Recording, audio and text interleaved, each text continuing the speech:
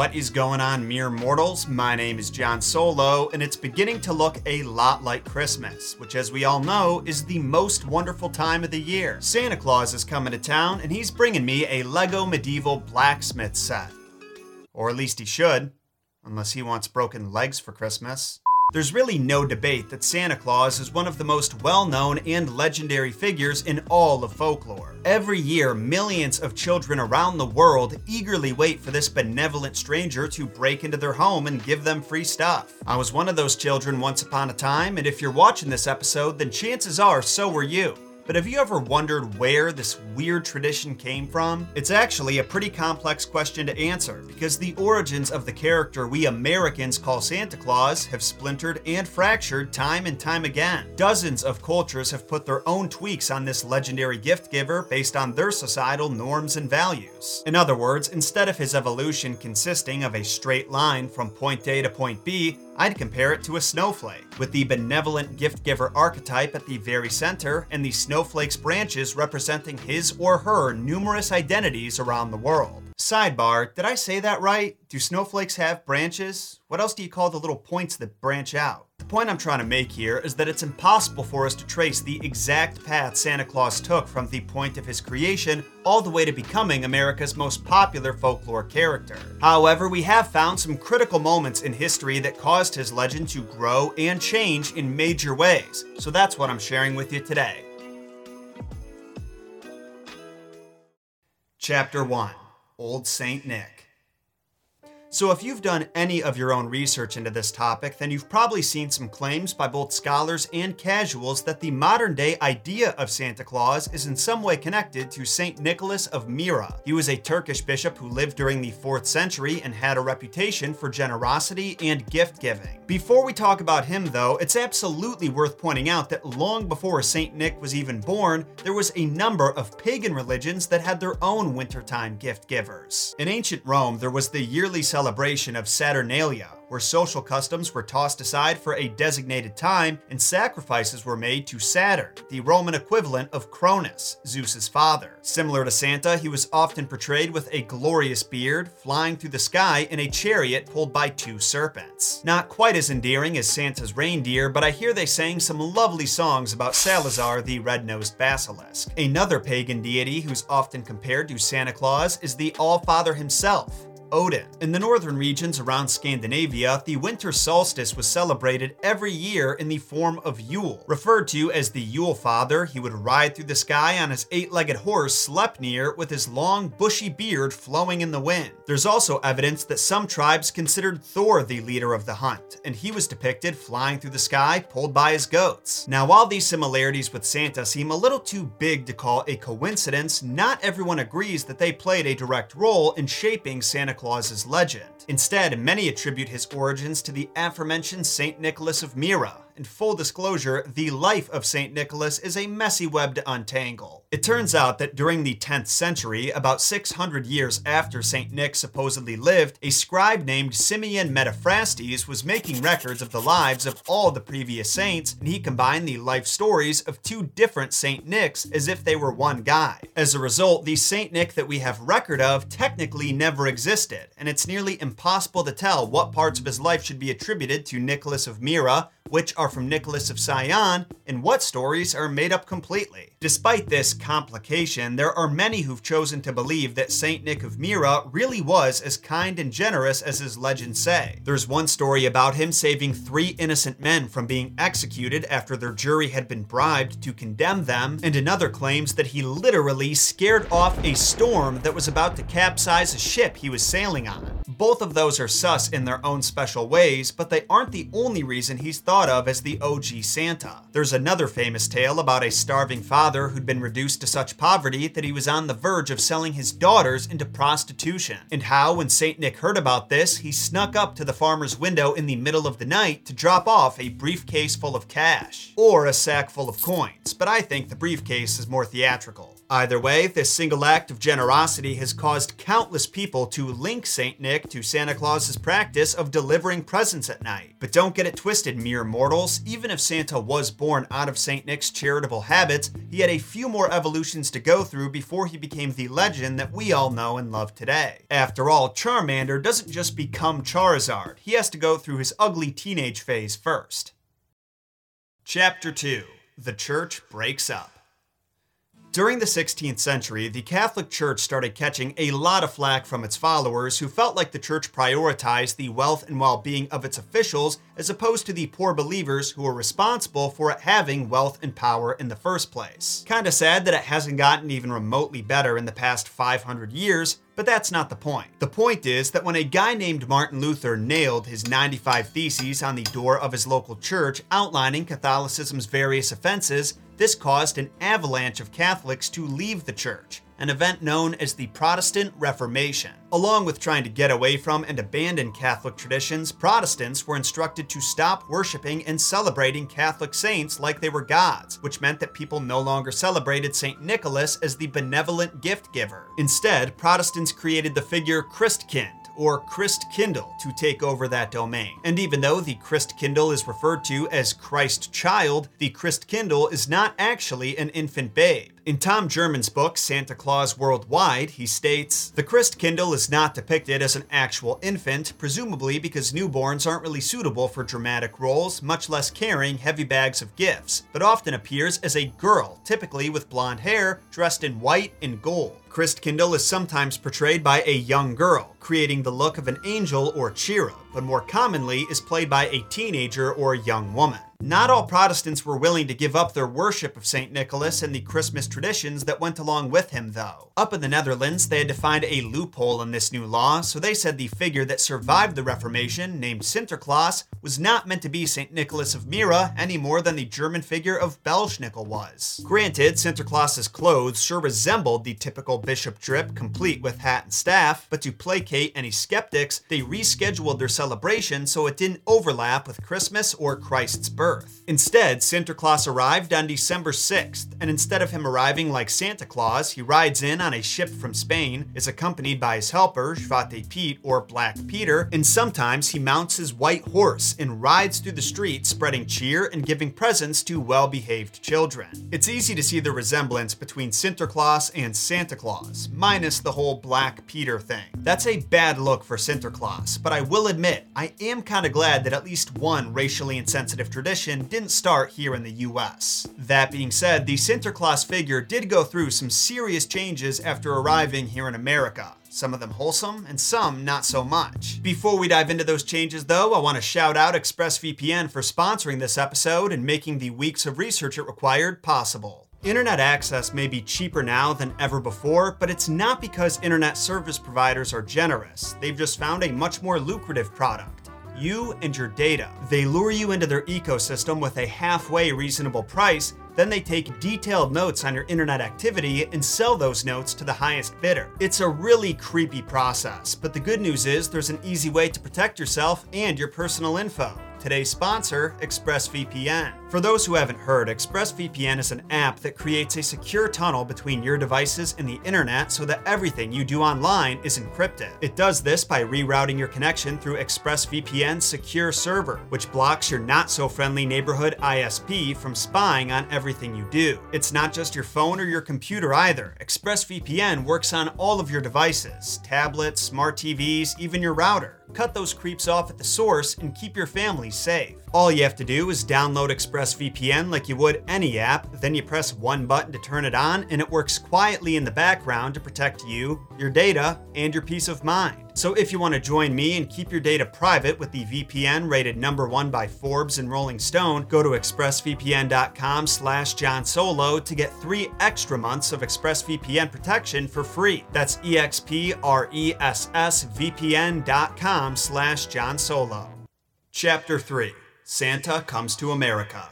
When it comes to the creation of the American Santa Claus, there are three men who are usually given the credit. Washington Irving, author of Rip Van Winkle and the Legend of Sleepy Hollow, Clement Clarke Moore, also known as the author of 'Twas the Night Before Christmas, and lastly, Thomas Nast, an illustrator who gave Santa many of his most iconic qualities through his art. Naturally, there is some debate about exactly how much credit these men should receive, considering how well established the wintertime gift giver was by the time word of him reached America's shores, but there is no question they contributed heavily to his evolution into the Santa we know today. Well, maybe we can question Irving's contribution, because all he did was write a satirical history book called A History of New York under the pseudonym of Diedrich Knickerbocker, Dutch historian. In said book, he claimed that it was Dutch immigrants who brought the Santa Claus tradition with them. It's not an unreasonable claim, but there's no evidence for how he verified it, and considering the context of a satirical history book, it doesn't seem like something we should take too seriously. That being said, it's not the claim itself, but his including the claim in his book that's said to have popularized the idea of Santa. In other words, many Americans supposedly discovered the wintertime gift giver tradition by reading his book.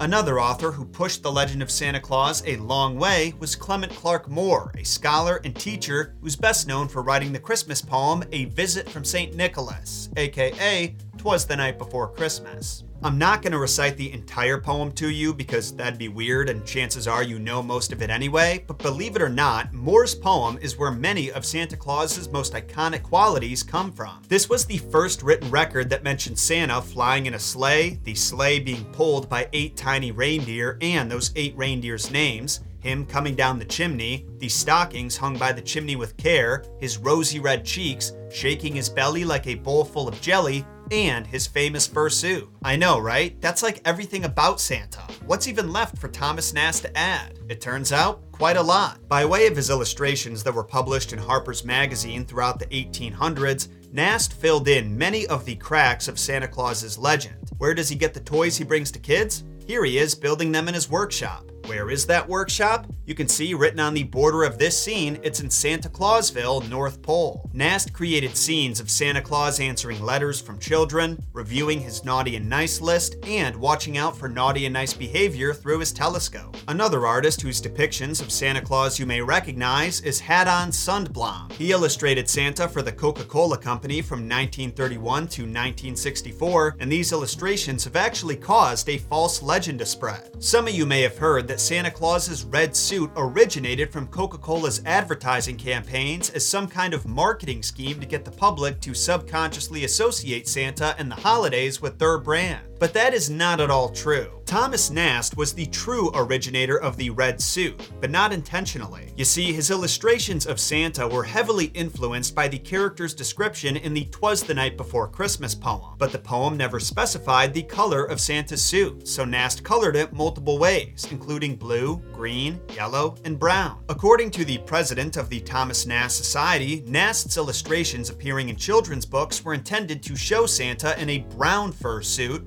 but the colors mixed and evolved into a brownish red. So the people who really deserve the credit were the owners of the printing company and their lack of quality control. Chapter 4. The Evolution Continues.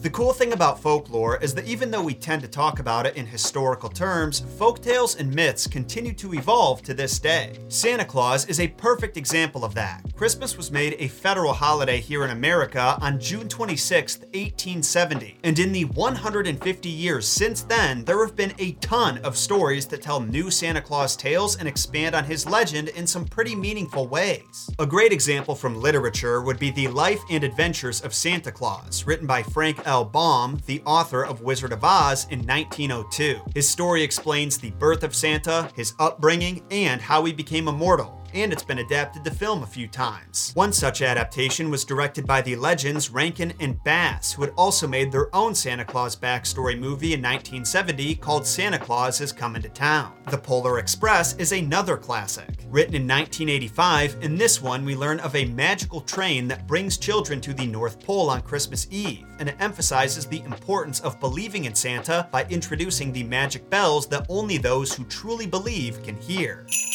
This story was also turned into a film in 2004 and therefore had its themes further cemented into Santa folklore, while its art style became a bit of a meme. Who are you? Is he talking to us? I can't tell. He's got those polar express eyes. The movie Elf also had a special contribution. In 2003, it raised the question of how Santa's sleigh flies. It's more than just the reindeer pulling it. The sleigh sports a Clausometer that's powered by Christmas spirit.